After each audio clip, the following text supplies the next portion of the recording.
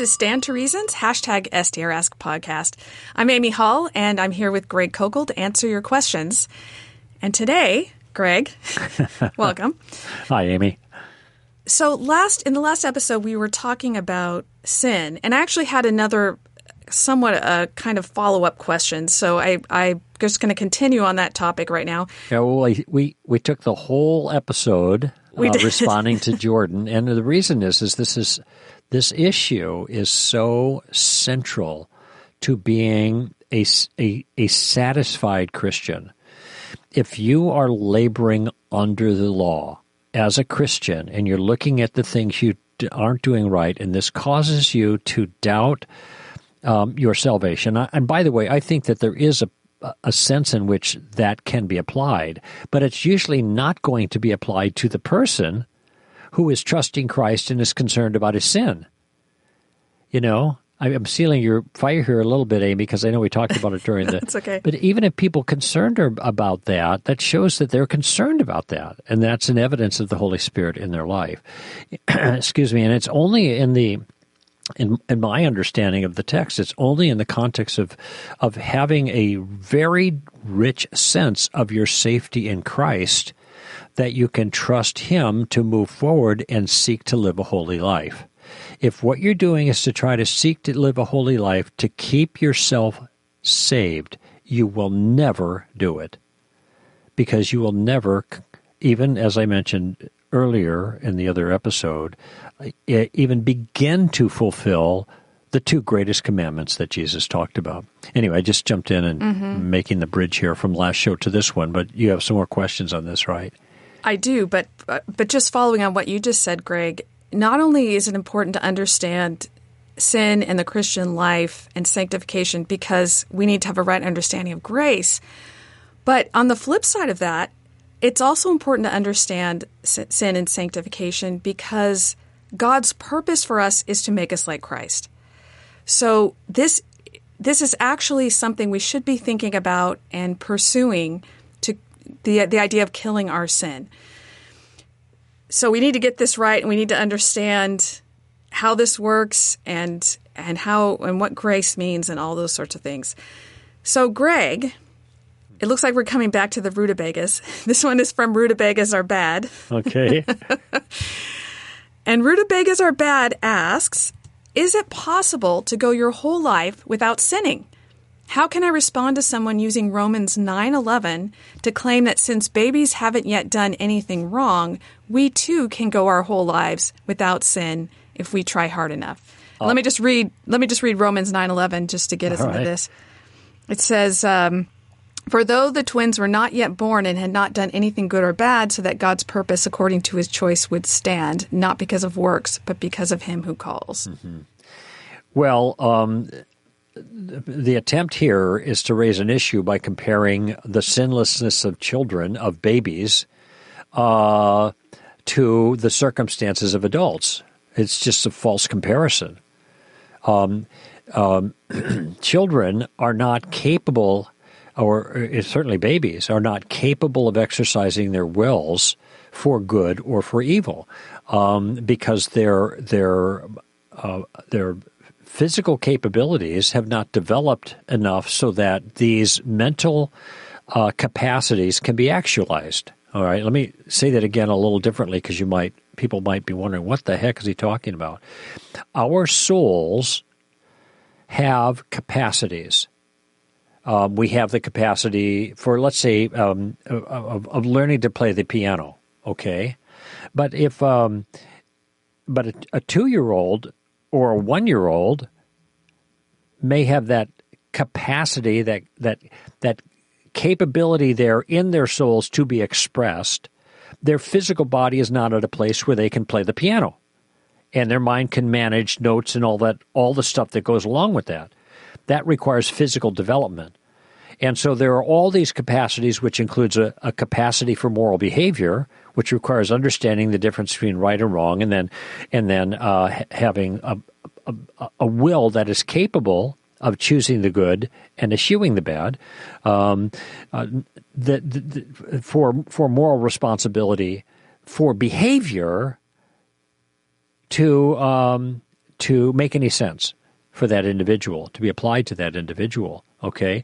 But when you have adults, all of those things are in play. We are fallen, and but the capacities that our soul has now can be expressed appropriately through our physical capabilities given our development. So comparing babies and their incapacity or their incapability of sinning, though they have the capacity to do that, they are incapable because they have not developed enough physically for that capacity to be manifest in their behavior. To compare that to an adult or anyone who has moved into their moral into the circumstances where their moral capacities are developed, this is the wrong kind of comparison. By the way, in Isaiah 7, there's this verse there, and this is the passage where it talks about the virgin giving birth. It says, before the child has the ability to determine right from wrong, something to that effect. And so there's an acknowledgement there of this capacity that is there, but that takes time to manifest itself in development, physical development. So I think this is just a wrong kind of comparison, Amy. Yeah, I agree, Greg. That's I think you've hit the nail on the head right here. The idea here, and I think if you're responding to someone about this, is you have to get to the idea of our being fallen, because if Greg is right, and I think he is, that the only problem here is that the babies don't have the physical capability of sinning. It's not that they don't want to. They're not thinking in terms of that anyway, but their hearts are broken already. They're already fallen. And I think that's where you probably have to take this, because it sounds like that's where this person is disagreeing with you, because I don't think it follows from this passage. And by the way, who is more self-centered than a child, young one? Now, it's understandable in a certain sense because they depend on others, but we don't expect them to be selfless. It's just not in their ability to manage that. But what we do is, as soon as possible, we begin training them otherwise. We begin speaking to that developing, expressive capacity, that capacity that begins to express itself, that moral capacity, so that they begin to make choices that are consistent with the good and inconsistent with the bad. That's what we do with kids. When we continue all the time, we're doing that. And then, of course, that process never ends until we die. Mm-hmm. Well, in light of all this talk about sin, this brings us to a question from Kyle. Why would God put the tree in the garden to start with?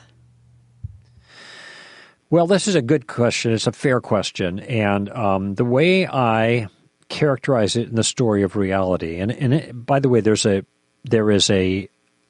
is a kind of a judgment call. It isn't like we have clear characterizations of this in Scripture. It's all explained. Certain things are explained rather clearly. Other things are just there, and we kind of scratch our heads and we wonder, okay? But I think characteristically, the reflections on that issue amount to there is nothing, in a certain sense, inherent about the fruit of that tree itself. But it was inherent. What was meaningful was the act towards God regarding a prohibition. Up until that time, there was moral innocence. All right? There wasn't, in a deep sense, moral purity. There wasn't like an immutable moral goodness. That would be what God has, and that He then, in my view at least, in Amy's view, He delivers to us at the resurrection. So it's a communicable attribute, and we become holy by nature at the resurrection. Adam and Eve weren't holy by nature, they were holy by practice. In other words, it was possible for them to sin and it was possible for them not to sin. All right? As what happened, though, is when they ate from the tree, then they disobeyed God. And in the story of reality, the way I characterize this is that it was an opportunity, a way that they could express fidelity to God. All right, it's hard to express fidelity and faithfulness to someone when you are not tested in that faithfulness, making a choice in favor of that one as opposed to something else. And I was thinking about this notion the other day. You know, we have friends that we love, all right? And I'm just thinking of spousal relationships, okay? Spousal relationships have lots of liabilities to them, obviously, because you're living together, and it brings out the best and worst of us. But we may have friends that love us, but that love has never been tested because it never cost them anything in many cases. So for the friend that loves the spouse in question, how many times has that friend of theirs, the spouse, injured the friend who loves them? Oh, they've never done anything wrong. They've always been great. Well, see, then your love hasn't cost you that much. It isn't. I'm not saying it's not real love. It just hasn't cost you. But the spouse who continues to love when they've been injured, that love costs something. Okay, that is a greater love. And so the testing of the love, or the opportunity for testing, is what, in a certain sense, secures the meaningfulness of it. And it may be that something like that was going on in the garden. This is a test of fidelity, of faithfulness to the king, to the sovereign. And of course, they failed the test, and that made a mess of things. They got themselves into a heap of trouble, and us as well. But I don't know, that would be my response. I actually do think the tree of life, my suspicion is, had some inherent quality that God gave it to give life. But I don't think the tree of the knowledge of good and evil had an inherent quality of being destructive. I think the thing that was destructive was the disobedience, not the nature of the fruit that was eaten. Mm-hmm. And Greg, I agree with you that God often reveals hearts through people's actions. So I think about Hebrews 11, where it talks about, Hebrews 11 also talks about this, but when James talks about our actions revealing the truth about our hearts. So we see Abraham, and we see that he gave the actions of faith, which was following God when in doing what God told him to do. These actions revealed his trust in God. Mm-hmm. So if they had not eaten from the tree, that would have revealed and shown to all that they trusted God, that God was worthy of trust, all of these things. That's what they should have done, obviously. Especially in the face of temptation. Mm-hmm. In other words, if they just casually didn't eat of it, okay, well, that's good. But if they're tempted and then they have to make a decision, no, God said, no, we're going to obey God. And that was the circumstance they did face, the temptation. And like you said, Greg, there is some speculation in this. But one thing we have to keep in mind as we're thinking about it is the fact that God knew they would fall. And we know this because he talks about Jesus, his plan to die for us on the cross being before the foundation of the world. So that was not a surprise. So whatever the tree was meant to do, it is in light of God's overall plan that he had laid out where Jesus would die for us on the cross. So I think there are a lot of things to think about here, and I think you've given some good things to think about, Greg. Thank you. All right, let's go to a question from Michael. Taking the roof off someone denying objective moral duties and obligations is pretty straightforward. How would you take the roof off when objective beauty is denied? Well, I have a funny anecdote because that actually happened to me in a debate once. But let me explain for those who may not be familiar with the concept what taking the roof off is. It's a tactic in the tactics book that I actually developed. I got the name for from Francis Schaeffer. It's really a version of what is often called a reductio or reductio ad absurdum, where you take a person's view and you follow it out consistently and you show how it leads to an absurd consequence. So if you follow it consistently and end up in that place, you probably started from the wrong place. There's something wrong with the view itself. All right. So in the case of morality, if the reductio is, oh, well, morals are just relative. They're just a matter of individual opinion. Well, if that's the case, then the problem of evil is reduced to a matter of just personal preferences. Those things are evil because you don't like them. So I can't believe in God because they're Brussels sprouts, right? Because I don't think Brussels sprouts are I think they're disgusting. But nevertheless, that doesn't seem to be a good argument against God. But that's what the argument against God amounts to if morals are not objective. And they're just a matter of personal preferences, okay? That's taking the roof off with regards to morality. Now, the question about beauty. I think that the way we know that morality is objective is because we have a capacity to see that, okay? These are called moral intuitions. We have a number of intuitions. Intuitions are a way of knowing something, and they're very, very foundational. It's a way of knowing something that you don't know how you know it. It's direct.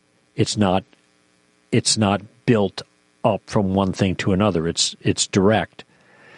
And so we develop this understanding of morality. We develop an awareness of morality that is built into us. And as we're capable of trafficking in that world as we grow, that capacity becomes more manifest. We talked about this before, but the justification for it isn't just our subjective feelings. It's an awareness of something we see in the real world, but we don't see them with physical eyes because morality is not physical. But it is evidenced by the common complaint, the universal complaint, an acknowledgement that something is wrong. Something is wrong with the world, and the thing that's wrong with the world is moral. This is what people are complaining about when they raise the problem of evil, okay? So I think morality, like rationality, rational categories, are functions of intuitional knowledge that are built into our souls, all right? I think beauty is the same thing.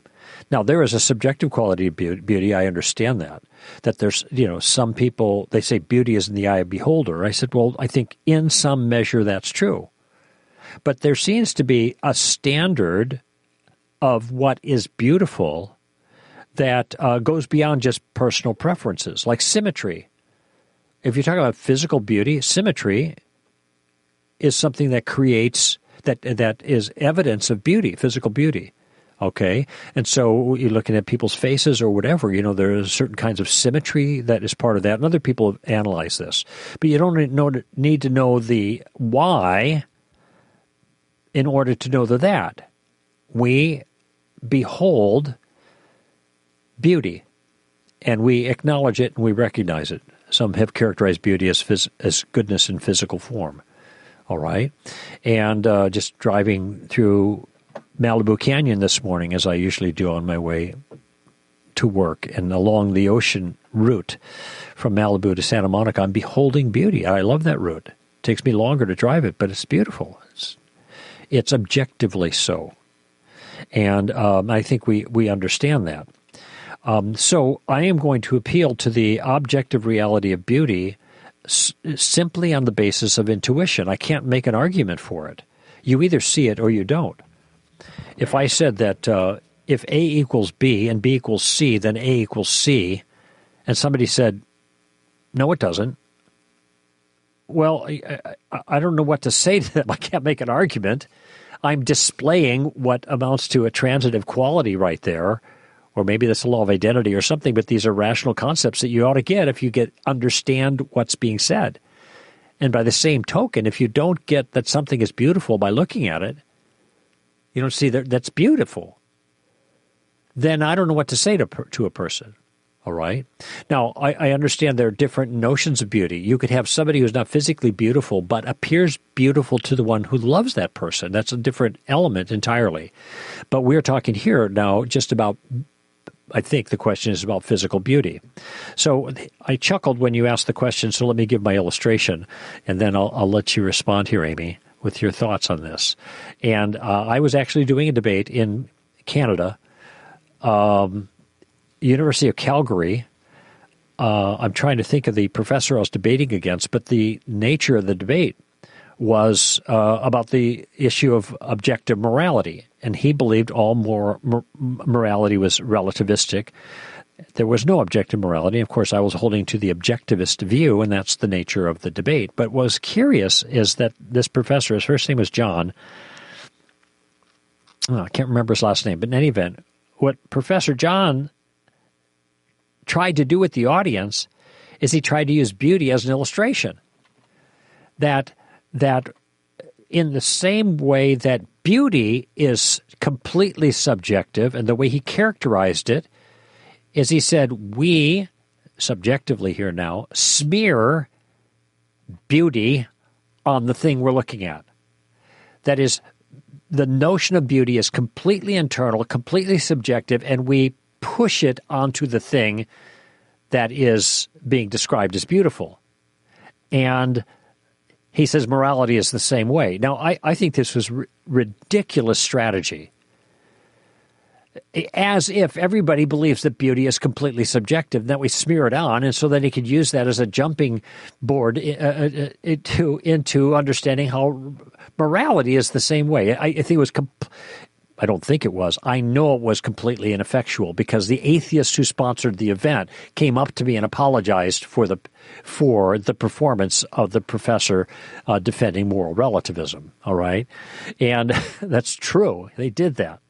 Now, here's the key, though. That was on a Saturday evening, and the next morning I was preaching at a church that had sponsored the event. And so I'm just about ready to be introduced to do the sermon, and I'm thinking in my mind about what happened the night before, and something occurred to me that broke me up. I'm in there trying to hold my laughter down while I'm being introduced as I think about the comment that Professor John made the night before. Because what I could have done after he made that claim about smearing beauty on the thing we call beautiful, I could have said, or I could have asked, I wouldn't have done this because it would have been impolitic, but I could have asked, Professor, I understand your take here on beauty, and that's smeared on. I just have a question. Have you ever told your wife that she was beautiful? And if you have, were you faithful to make clear your meaning? That you're not saying anything about her, you're talking about something you're smearing on her. So Amy's grinning at this. I don't know if you've ever heard that story before, Amy, but that's a true story. I did not say that, but I'm thinking about it the next morning in church, and I'm, trying to hold back my chuckles as I'm being introduced to do this sermon. But I think that the point here is, yes, beauty is objectively an objective feature of the universe, and it's something we behold, and it is self-presenting. And if you try to characterize it as completely subjective, it becomes clear that this has foolish consequences. And so, in a sense, my little joke in my mind that Sunday morning was, and what I could have said but wouldn't even if I thought about it then, although it made some points, it would have made some points at his expense, so I wouldn't have done that, probably. It is an example of taking the roof off with regards to beauty. Mm-hmm. And I like what you said, Greg, about we behold it and we see it. And you can certainly show people pictures. Are you telling me this is beautiful in the same way this is beautiful? And you can have two different things. I was thinking also about, there's some modern art that is, somebody smearing dung on something or something like that. But even in that case, nobody's calling that beautiful. They're calling it transgressive or insightful or art. Some other word. Yeah, art. But they're not actually calling it beautiful because we know that it is not beautiful. Mm-hmm. So I think everybody has these categories, and sometimes we do need to learn. We need to educate ourselves to understand certain things and understand the beauty of them. That's true about anything. Yeah, it used to be that art, part of the essence of art was to create something beautiful, and historically that's been the case until the 60s. That's when it really took off. I mean, there were examples contrary to that early 20th century, probably mostly early 20th century, and you have all kinds of other characterizations of beauty that went from expressionism to then you think of the way what's his name? Nude ascending a staircase. What is that guy? Cubist and Picasso? Yeah, Picasso. So all of these, then you start thinking, hey, well, that's not beautiful. But what these are revolts. These are philosophical revolts, against a certain understanding of the nature of reality. And so when you get to the 60s, you have, who is it, Frank Zappa or whatever? I mean, this guy, all he did was his music was just noise, right? It was just a bunch of noise. And it was a rebellion against the objectivistic standards. So the art became a means of expressing rebellion instead of a means of expressing beauty. And so the significant change in the last 50 years. And that's why you see these ridiculous characters, the money that's spent on these things, and you OMG, right? Oh my gosh, what the heck is that? Because there's no beauty. So you can have, a guy put a crucifix in a glass of urine. All right? This was, pardon the expression, but the title of it was Piss Christ. And this was National Endowment for the Arts paid for that. And it's a big deal because it was an artistic expression. All it was grotesque rebellion. Nothing beautiful about it. And I doubt anyone called it beautiful at the time. Well, some would think of beautiful in a different sense, as a beautiful expression of rebellion, but the thing did not have beauty in itself. Mm-hmm. What it represented, they saw as, it's great that somebody is radically dissing something sacred. But it wasn't, looking at it, one would say that is, wow, transcendent. Well, thanks for the great questions, Rutabagas Are Bad, and Kyle and Michael. We appreciate hearing from you. We want to hear from you, so send us your question on Twitter with the hashtag STRask. This is Amy Hall and Greg Kokel for Stand to Reason.